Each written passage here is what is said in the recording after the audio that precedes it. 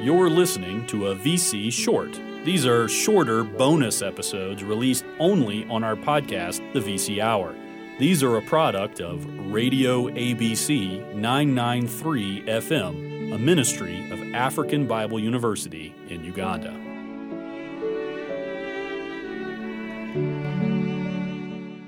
In the past, I've done a lot of Q&A episodes, and the big challenge with the Q&A episodes is managing the number of questions that come in and my availability of time. And so what I'm going to do now, I think, is to handle questions a little bit differently and just do a short episode like I'm doing here. Every time I get a good question, I think I'm just going to make an episode about it. It seems to be a much easier way to handle it. I've had people in the past who were a bit frustrated because it could take a while for me to get to the questions. I need enough questions, enough good questions at one time. This way, I hope the response will be a little bit more immediate. Thankfully, I met a listener in person recently, and he followed up to me by sending me an email at vchourofficial@gmail.com, or you can find me on social media as well. His name is Cato John. He asked me two great questions that I'm going to share with you today in just a short episode along with some answers for those questions as well. John's first question was, how do I get a wife using Proverbs 18:22, Proverbs 19:14, and Ecclesiastes 9:9? Now, I think the heart of this question is really what's the Bible's advice about getting a wife. Here in Uganda, as it is most places in the world, founding a spouse is a big deal. You may have heard some of my other episodes where they're alumni, and they're often interested in getting married if they're not married, about the marriage process if they're in that, and then, of course, about their marriages as well once they are married. Those are good and healthy concerns, and I think that's where John's question's coming from. But he did reference some specific passages, and they actually do have some good things to say about marriage, and I think they'll point us in the right direction, although I will add some additional verses to my answer as well, some other things I think we need to think about also from the wisdom literature. The first passage John mentions, Proverbs 18:22. It says, "He who finds a wife finds a good thing and obtains favor from the Lord." Proverbs 19:14, "House and wealth are inherited from fathers, but a prudent wife is from the Lord." Ecclesiastes 9:9 says this, "Enjoy life with the wife whom you love, all the days of your vain life that he has given you under the sun, because that is your portion in life, and in your toil at which you toil under the sun." That's a really good list of passages, and I have to commend you, John, for trying to think about this topic biblically. Now, I want to say it kind of depends a bit on what you mean by how do I get a wife, because I think in these verses here we find out where getting a wife comes from. But before we get into that, I want to look at a few other verses that also talk about wives and husbands, finding them, keeping them, and what kind of wife you end up having. For instance, Proverbs doesn't just tell us about wives in Proverbs 18 and Proverbs 19, but also in Proverbs 5. I'll read to you verses 15 as well as verses 18 and 19. As I always tell you, make sure you go back and you read the verses that I give you in context so that you can be very sure that what I'm telling you is exactly what the Bible says. I can't encourage you enough that you need to hear God's Word and listen to God's Word above any man's teaching, including my own. This is what it says in Proverbs, "Drink water from your own cistern, flowing water from your own well. Let your fountain be blessed, and rejoice in the wife of your youth, a lovely deer, a graceful doe. Let her breasts fill you at all times with delight. Be intoxicated always in her love. Why should you be intoxicated, my son, with a forbidden woman, and embrace the bosom of an adulteress?" This is what Proverbs 5:23 says as it goes on. It explains why men sometimes are attracted to exactly the wrong type of woman. And it summarizes it this way: he dies for lack of discipline, and because of his great folly, he is led astray.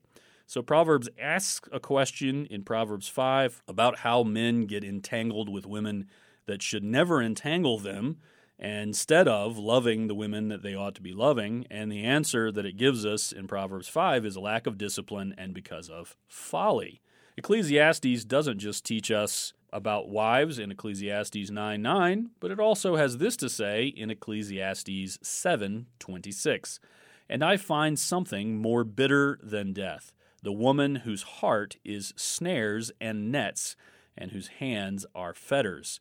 He who pleases God escapes her, but the sinner is taken by her. It's very interesting. You start to put these passages together, we see an interesting picture of relationship between men and women and finding the right wife. I appreciate you bringing these passages to bear. Allow me to give you some thoughts on the passages themselves. Your first question was, how could a man find a wife? How do I get a wife? And the answer from these passages, even the passages you gave me, is clear that a wife, a good wife, is from the Lord. A good wife is from the Lord. Notice that's exactly what it says in Proverbs 18:22. He who finds a wife finds a good thing and obtains favor from the Lord. Proverbs 19:14. House and wealth are from fathers, but a prudent wife is from the Lord. That is, she is a gift from God. The enjoyment of life, part of which is having a wife that you love, is said to be part of your days that he has given you under the sun. It is a gift of life to us, as we find in Ecclesiastes 9:9. By contrast, because a wife is from the Lord, we also find that when we don't do what the Lord says, we get the opposite of a good thing. Remember, it tells us that a certain type of man is foolish, he embraces death, and the reason for that is he has a lack of discipline, and Ecclesiastes teaches that the one that is pleasing to God escapes that type of person, but the sinner is taken in. So what that's telling us is that a wicked spouse is a type of judgment from God, just as a godly spouse is a gift from God.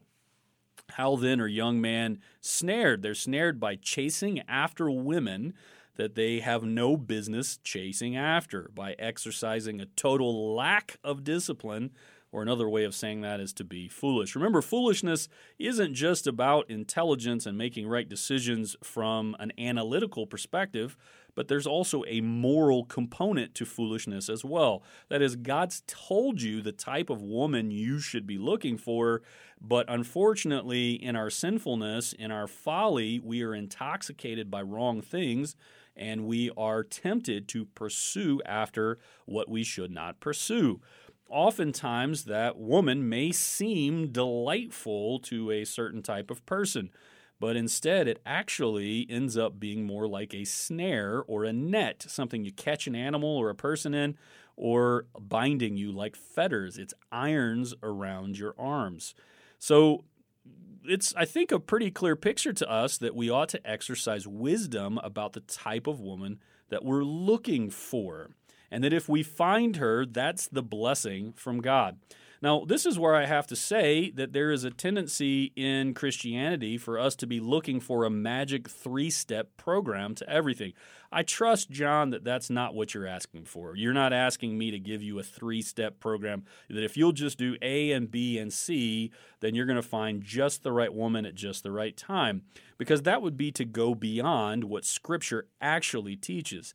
But that doesn't mean that Scripture doesn't teach anything about this topic. What it teaches about this topic by word and by example is that when we pursue the Lord, all of these other good things are added to us, and that the Lord delights in our prayers. I hope you've been listening to the episodes on the Sermon on the Mount, because Christ has so much in that to tell us about our relationship of where we put our treasure and where we find our ultimate delight. So a young man then who is looking for a way to find a good wife ought to be delighting himself first in the Lord, that the Lord himself is the one who teaches us where our true delight is. It's in him, and then every good thing that he desires to bring to us flows from that.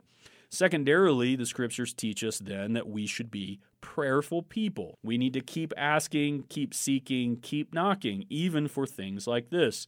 So as you desire a wife, your regular prayer life should include honest requests from yourself to God, not just that you would have a wife, but that the Father would protect her, that the wife that he brings would be a woman who's been taught by her parents, by her church, by important people in her life about who the Lord is and how he would have her to act. That just as you should be praying that the Lord would help to keep you chaste, free from sexual sin and temptation, so too it's right for you to pray that she would be kept free of sexual impurity, from impure thoughts, and from pursuing things that she ought not to pursue. And that she would grow in her love for the Lord, and that she would learn to grow in love for you as well. In all of these things, you're just praying good things for someone else, that they would be someone that the Lord would bring to you that you can delight in as a true and a pleasant gift from God for you. And of course, in all of this advice I'm giving, you may notice that a woman can pray exactly the same things that I just mentioned and live in exactly the same ways I just mentioned as she thinks about a husband that she desires as well. That it's perfectly good and right for a woman to seek first the kingdom of God and his righteousness, trusting that every good thing, including a spouse, will be added to her as well.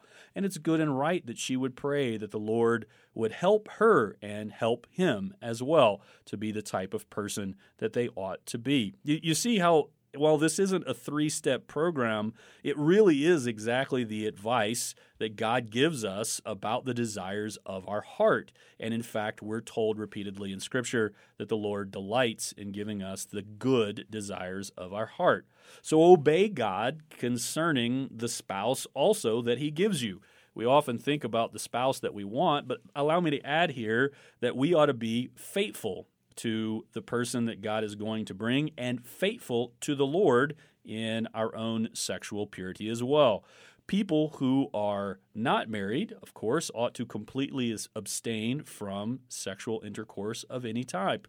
Also, people who are married, that sexual relationship, as beautiful as it is limited only to that spouse. And so we ought to be faithful in a sense before you're married, and be faithful also, of course, once you're married. And the Scriptures enjoin us to delight ourselves in our spouses. Here specifically talks about a man delighting himself in his wife, that's a thing that he can seek after, to be delighted by her, to be intoxicated by her love, and in so doing, he can wisely reject all other forms of seduction or intoxication elsewhere. For the person who is unmarried, they should be seeking to be chaste. They should be following after the Lord, casting their cares upon him, for he cares for us. I hope this answers your question, John. I trust you weren't asking for a three-step program because the Bible doesn't give one. But I can tell you this, the answer to this is that it is good for you to desire a spouse if that's the way that the Lord has inclined your heart, that you should be praying for yourself to be the type of husband that you ought to be. You should be praying for your future wife as well, that the Lord would protect her, keep her, guide her, instruct her, and prepare you for her as she is being prepared for you as well.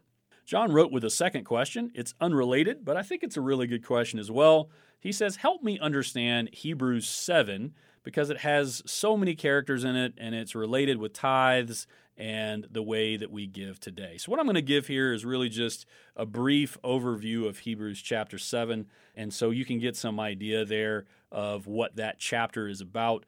It fits really well in the overarching book of Hebrews. The purpose of Hebrews chapter 7 is to teach that Jesus is our great high priest. But of course, by saying that, that would raise a question for those of us who know the Bible, especially those of us who know about the Mosaic covenant, because under Moses, the priests were all from the tribe of Levi, and Jesus is not from the tribe of Levi. So some people will automatically reject Jesus as being the great high priest because they believe he can't qualify for great high priest, not having come from the tribe of Levi.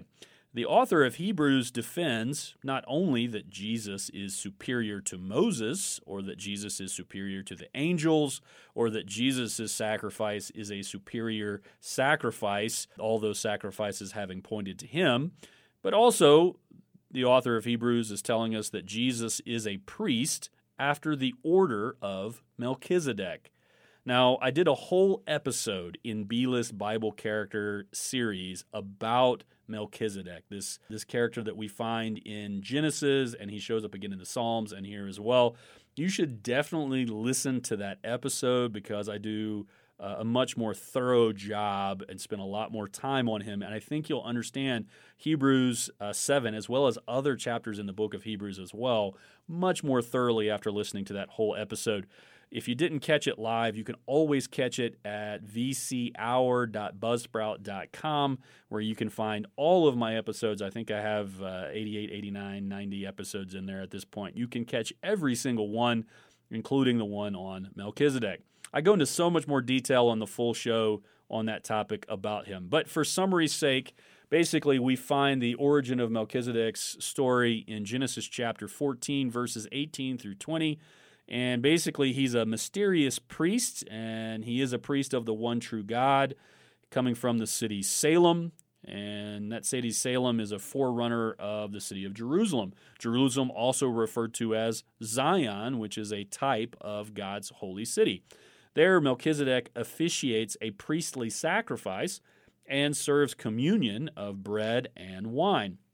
He also receives a tithe from Abraham. Jesus is like Melchizedek, but Jesus is better. He's a priest like Melchizedek, but he's a better priest. Psalm 110 and the author of Hebrews makes it clear that God the Son was in covenant with God the Father, that the Son would be a special type of eternal priest after the order of Melchizedek. Melchizedek himself, not literally eternal, but Jesus and his sacrifice is eternal. In doing that, Jesus actually fulfills the promise of God for his people. Now, you asked a question about tithing, and the connection to tithing in Hebrews 7 is that while the Mosaic ceremonial law and civil law are shadows that have a reality in Christ Jesus, tithing itself was not part of the Mosaic ceremonial or civil law. In fact, Abraham, who was a special servant of God in a very unique covenant with God, nevertheless humbled himself to Melchizedek, who again provided communion and a way for Abraham to worship. So we have reason to believe that tithing is part of what believers should do today. Now, some quibble about the 10%. That's essentially what tithing means. But there's no doubt that the New Testament church took up funds to redistribute to other congregations, that they did it on the Lord's Day. There's no doubt that there was a picture of reliance upon God through their giving. And there's no doubt that the people were expected to pay their ministers a living wage. The picture that's used there is to not muzzle a working animal. So you can see he's reasoning from the lesser, that's an animal, to the greater, your minister. But the idea is if you make sure that the animal that works for you gets to eat, how much more should the minister who works for you get to eat as well? So failing to do that is really failing to do what God says you should do, whether you want to quibble over the 10% or not. Now, I have to say, Hebrews 7 isn't really about tithing. It does mention it, but that's not really what it's about. The point of mentioning tithing here in that context was to demonstrate that the lesser tithes to the greater.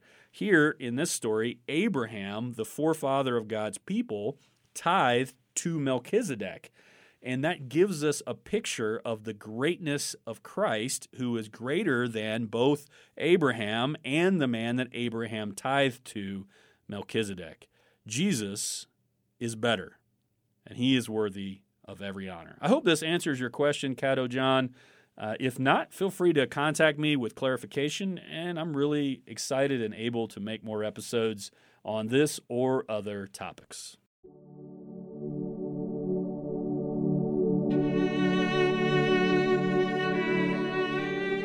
You've been listening to the Vice Chancellor's Hour, a ministry of Radio ABC 993 FM on the campus of African Bible University.